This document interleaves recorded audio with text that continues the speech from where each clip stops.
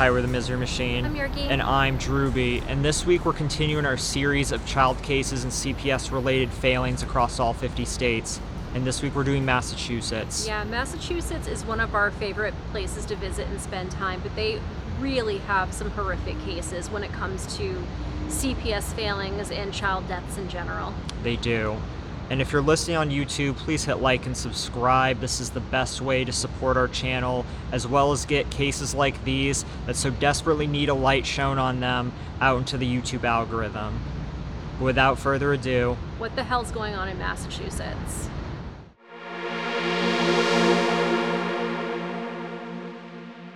In continuing our series of child death cases across the United States, this week we've decided to shed some light on two cases that took place only hours away from us in the state of Massachusetts, one of which was thought to have possible ties to a very well-known missing child case here in Maine.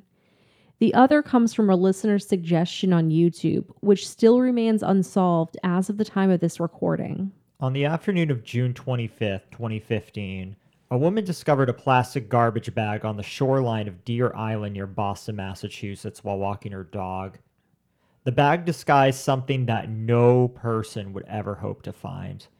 It was the body of a little girl, clad in only a pair of white leggings designed with a black polka dot pattern, along with a zebra print blanket. Authorities originally estimated that the girl had died within days of her discovery. Later developments in the case have suggested that the child's body may have been hidden in a fridge for as long as 1 month before it was found on Deer Island. Despite the fact that she appeared to have been deceased only a short time, she had already begun to decompose, so visual identification was not possible. Decomposition also made it impossible to collect fingerprints due to exposure to the water. Investigators were able to conclude that she was a young child but was initially unsure of her race or ethnicity. An autopsy was conducted on July 3rd, but did not conclude what had caused the girl's death. While authorities suspected foul play as a factor in the case, no signs of obvious injury had been found on the remains.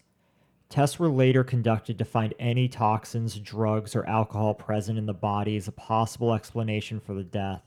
The child was eventually determined to be between the ages of 3 and 5 and appeared to be white with possible Hispanic ancestry. Her hair was described as being brown and wavy, about 14 inches in length. Presumably, the child's hair was left untrimmed for about 2 years. No distinct birthmarks or scars were found on her tiny body, and her ears were pierced.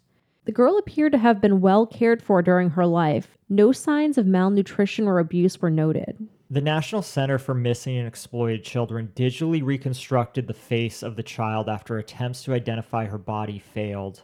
The reconstruction was created in 4 hours using Adobe Photoshop and the influence of mortuary and stock photographs to give an estimation of the child's appearance while alive, and it was released to the public on July 2nd, 2015. Many viewers mistook the composite for an actual photograph. When searching missing persons databases produced few cases matching her profile, authorities began to believe that the child may have never been reported missing. Among other theories, early speculation was that the girl could have been murdered by a member of her family. The local police department reported they had received many tips suggesting possible identities for the child, including those of missing girls throughout the country, one of which was Ayla Reynolds, who disappeared from her father's home in Waterville, Maine. Finally, on September 18th, 2015, the little girl's body was identified as that of Bella Nevaeh Amoroso Bond. Bond's mother, 40-year-old Rochelle Bond, and her boyfriend, Michael McCarthy, were arrested, and authorities confirmed that Bella had been murdered, even though an initial autopsy performed on the body did not uncover the exact cause of death. The identification was made after the sister of one of Rochelle Bond's neighbors reported to police a link between Bond and the Jane Doe. Apparently, the neighbor had noticed Bella was absent from the household and had confronted Rochelle Bond and Michael McCarthy about it. They stated that the girl had been taken away by the Department of Children and Families. Subsequently, the neighbor told his sister that he believed that the baby doe was Bella Bond, and she contacted authorities immediately. One witness told the police that she grew concerned when she stopped seeing the child at her mother's apartment and when the girl's toys were disposed of. On September 17, 2015, a search warrant was executed at Bond's home in Dorchester, Massachusetts. Rochelle Bond, known as a habitual drug user, had 2 other children who had been removed from her custody. She had also been arrested multiple times in the past for other crimes, including prostitution. Police commented that they had dealt with complaints that she was neglecting her daughter and had 4 separate encounters with Bond. Bella's family was interviewed after the identification was announced. Her aunt stated that she had never suspected that Bella was the unidentified girl, and Bella's maternal grandmother was unaware she was even born. The Department of Children and Families had responded to 2 neglect complaints regarding Bella. Both of the cases were closed. Rochelle Bond alleged that McCarthy had punched Bella in the stomach multiple times after claiming she was a demon, and that he was the sole perpetrator of the murder. Allegedly, Bella was murdered after she had been uncooperative about going to bed. Bond alleges that McCarthy had decided to calm the child down, and when she entered the room, she witnessed him near Bella's body, which was, by her admission, swollen and gray, indicating that she was deceased. Bond claimed McCarthy threatened to murder her if she contacted authorities. She also maintained that she was not involved in hiding Bella's body, which had initially been placed in a garbage bag and concealed in a refrigerator. A cadaver dog brought to the house later indicated that it smelled something on the refrigerator. Bond stated that McCarthy had placed Bella's body in a weighted duffel bag and disposed of it in the water. During McCarthy's trial in early June of 2017, a lifelong friend of McCarthy's took the stand and expressed that he had warned Rochelle Bond of the potential danger she was in after entering a relationship with Bella's alleged killer. He explained this was due to McCarthy's dark side, including the fact that he heavily researched topics such as demons and satanic rituals. He also had apparently believed that he had the ability to expunge demons from a residence. Police charged Michael McCarthy with Bond's death. They also charged her mother with being an accessory to the crime, believing her to have assisted McCarthy with covering up Bella's death. Larceny was added to Rochelle Bond's charges after she was found to have accepted nearly $1,400 of welfare income after she knew about the death of her daughter. Bond also continued to receive housing benefits. The prosecutor in the case suggested that Rochelle Bond be awarded with time served in exchange for a testimony against McCarthy. His decision was made after considering the allegations that Bond had been threatened to be killed if she came forward about Bella's death. Bond pled guilty on February 10, 2017 under the suggested plea bargain and was credited with time served plus 2 years of probation. McCarthy was convicted of murder in the second degree. On June 28, 2017, he was sentenced to life imprisonment with the possibility of future parole. Bella's biological father, Joe Amoroso, had allegedly never met his daughter, but had spoken over a telephone with her. Amoroso had stated he had learned of Bella's death when Rochelle had told him during a visit, within a week before the identification was made. He stated that he believed that Bond would never have hurt her daughter. Amoroso elaborated in another interview that he believed Rochelle had been sedated with an injection of heroin by her boyfriend quickly after Bella's death, as a track mark was visible on her neck that could not be the result of her own action. Bella's paternal grandmother stated that she believed Rochelle Bond was heavily involved in Bella's death and openly questioned the truthfulness of her allegations towards Michael McCarthy. Bella Bond was buried on November 28, 2015 at the Winthrop Cemetery during a private funeral. She was buried under a headstone that reads, Bella N. Bond Amoroso, with the date of death listed as the day she was discovered. Our next case takes place in the central Massachusetts city of Fitchburg and involves a 5-year-old boy by the name of Jeremiah Oliver, who was found deceased off Interstate 190 in Sterling, which is about 12 miles from Fitchburg. Jeremiah was wrapped in blanket-like material and packed in a suitcase. His body was located in April of 2014 after being reported missing in December by the Massachusetts Department of Children and Families. However, relatives have claimed that he had been missing as far back as September 14th of 2013. This is a really difficult story because how Jeremiah's body made it out to I-190, who put him there, or even how he died is still unknown, and the person or persons responsible for his death are still walking the streets free. Jeremiah's death has sparked questions about the state's role as it related to his care, with some stating that DCF completely failed in its duties to protect him. And I'd agree. According to DCF spokesperson Alec Loftus, the last documentation of state authorities' interaction with Jeremiah was in May of 2013. Loftus claims that in June, Jeremiah's social worker was told that he had moved to Florida to live with his grandmother. However, this was never followed up on or verified.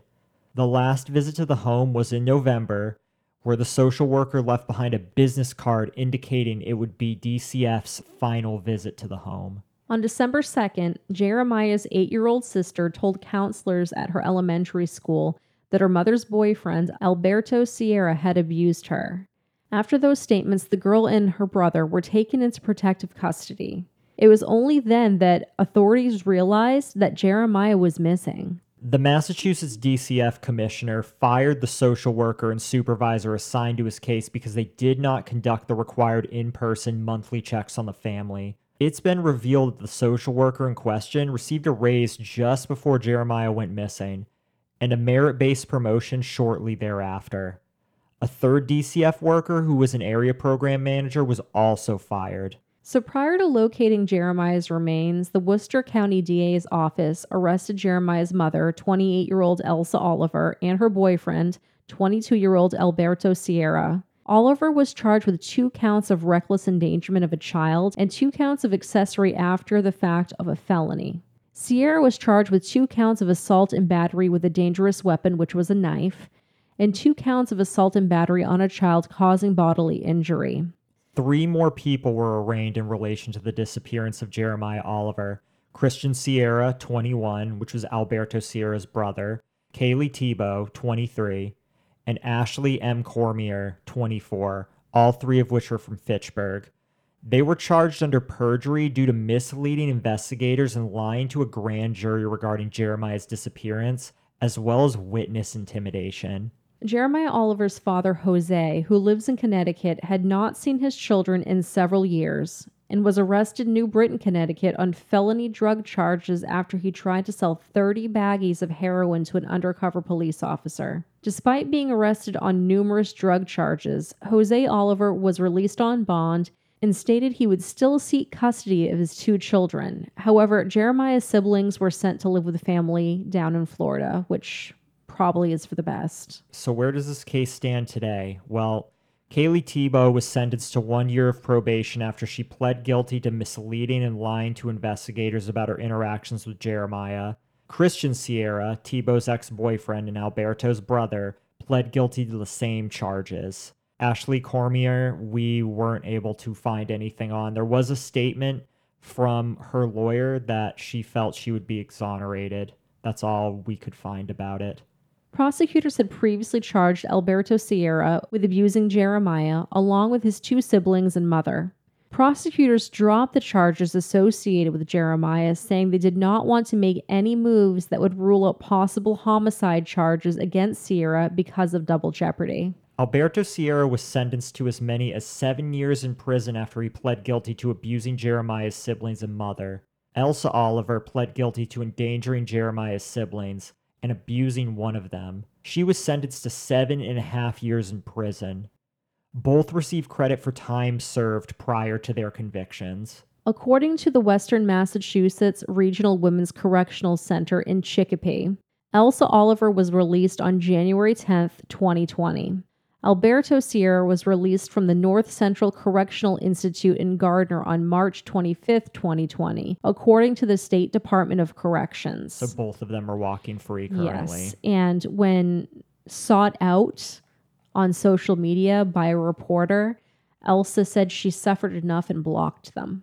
I would contest that statement. Yes, and I wonder, did they get out early because of COVID? Maybe. I didn't really keep up on the letting prisoners out early due to COVID. I knew that was happening. I wasn't sure what type of inmates, what type of charges they were looking to release, so I can't really comment on that, if they were releasing, child abusers or things like that. Oh, I don't know. I just noticed the dates and it stuck out in my head. Yeah, they were released relatively close together despite getting different prison terms and being in different prisons, so it's an interesting coincidence.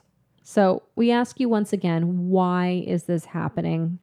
In both of these cases, authorities knew about the abuses occurring in both the Bond and Oliver household and still failed to protect both of these children. What more can we do in order to hold folks accountable for these crimes against our most vulnerable?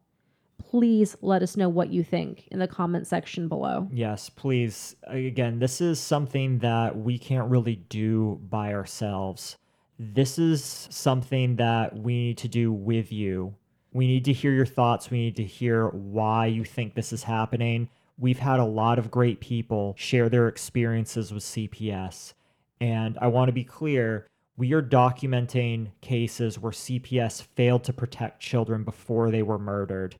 While it's hard to find information on that, we can at least find some information on it. Here's what we can't find information on. When CPS takes children when they shouldn't have, and we've had a few people share those stories in the comment sections. I want to be fair. I know some states are more likely to take children than other states are. Some states are a lot more lax about it. That's not really something you can just pull up an article on unless the child is taken away to another family and killed there. I'm sure we could find something like that. But if you have an experience like I just mentioned with CPS, please put it in the comment section. I don't know how I'm exactly going to put it forward in an episode, but I feel these things need to be known. I really am grateful for everyone sharing their experiences with CPS and the foster care system because it is painful. We've had people message us who not just had children that entered the foster care system or were taken away from them. We've also had people message us who were in the foster care system themselves, who phased out, who experienced horrific things there. And these stories are important. They need to be heard. Yes, and if you're not comfortable with putting something in the comment section, you can always email us, miserymachinepodcast@gmail.com. Yes, absolutely. We've had some folks join our Facebook group only to try to find one of us to reach out to us directly to let us know their story. And that's perfectly fine to do Yes. as well, if you're comfortable with that. Our DMs are open for things like that. We've had people message us on Discord, people message us on Instagram, or email us. Whichever way you're fine with, we're fine with as well. So I'm wondering, just kind of off topic, but not really off topic. Does this happen a lot in Massachusetts? I'm a fan of the Dropkick Murphys, have been for a really, really long time, and they have a song called The State of Massachusetts, which literally is about Child Protective Services coming and taking your children away because you're on drugs. So maybe there's a culture of this in Massachusetts, but I feel like there's a culture of this everywhere. I don't know. I need to hear what you guys think. And if you're from Massachusetts, again, we live about 2 to 3 hours from Massachusetts, but I'm not going to be this person that acts like I can speak on Massachusetts. So if you're from that area, we would love to hear from you as well. So if you appreciated this episode, if you could hit like and subscribe, this is one of the best ways to help our podcast grow, to help this channel grow. And with that growth, we are able to bring light to most of these cases. Now, YouTube does not like true crime channels. They do not like missing persons cases. They do not like cases about children. No, they do not. And so a lot of these cases get hidden from the algorithm, but I feel this is a disservice because these cases need to be known. A light needs to be shed on this because these children, they don't have a voice any longer. And there's children out there right now that could be saved if more awareness was raised. And so how do you help with that? Well, if we have more subscribers, if we have more likes on a video, that can fool the algorithm and get it out to more people. That happened with our main child cases. And I feel very fortunate that we were able to get that message out there because our home state of Maine is kind of forgotten in the grand scheme of things. But I want to do the same to all 50 states after so many people came out and shared their stories. So if you want to help in this process, hit like and subscribe. Share this video with someone that you think would like it. These recommendations helping us grow. It helps our channel, and most importantly, it helps us give back. We also have a very wonderful group of people that decide to become our Patreon subscribers, so let's thank those people now. Absolutely. So thank you, Eddie, Rowan, Marky, Holly, Serena, Chloe, Mark, Tara, Neil and Karen, Dave and Karina, Dakota and Kitty, Jen, Mo, Jenny, Nora, Robin, Tom, Kaylee, Alex, Jacob, Victoria, Bailey, Steven, C. Asia, Amanda, Patricia, Alexis, Kareen, Catherine, Jody, Sally, Kimberly, Jacqueline, Lawton, Crystal, Nat, Cooper, Blue Unicorn, Michelle, Catherine, Rondi, Janice, Andrea, welcome Adrian, Welcome, Adrian. and Levi. And Levi, our highest tier Patreon supporter. There's his lovely picture right now. And if you too want to subscribe to us on Patreon, patreon.com/The Misery Machine, you get access to all of our secret episodes. You get access to our secret Discord and Snapchat groups. And you may even get a postcard. I'm not going to say they're haunted. They're just really cool this month. They are really cool this month. Patreon.com/The Misery Machine. And we just released a new secret episode on Sunday. A new one will be in the works soon. I would think that it will, well, by the time this comes out, I think it might be out this past Sunday too. So we're getting out a lot more episodes lately. If you don't like Patreon, there's Subscribestar, there's Buy Me a Coffee, there's PayPal. We're flexible. Whatever works for you. But until next week, We love you. we love you. Okay, bye. Bye.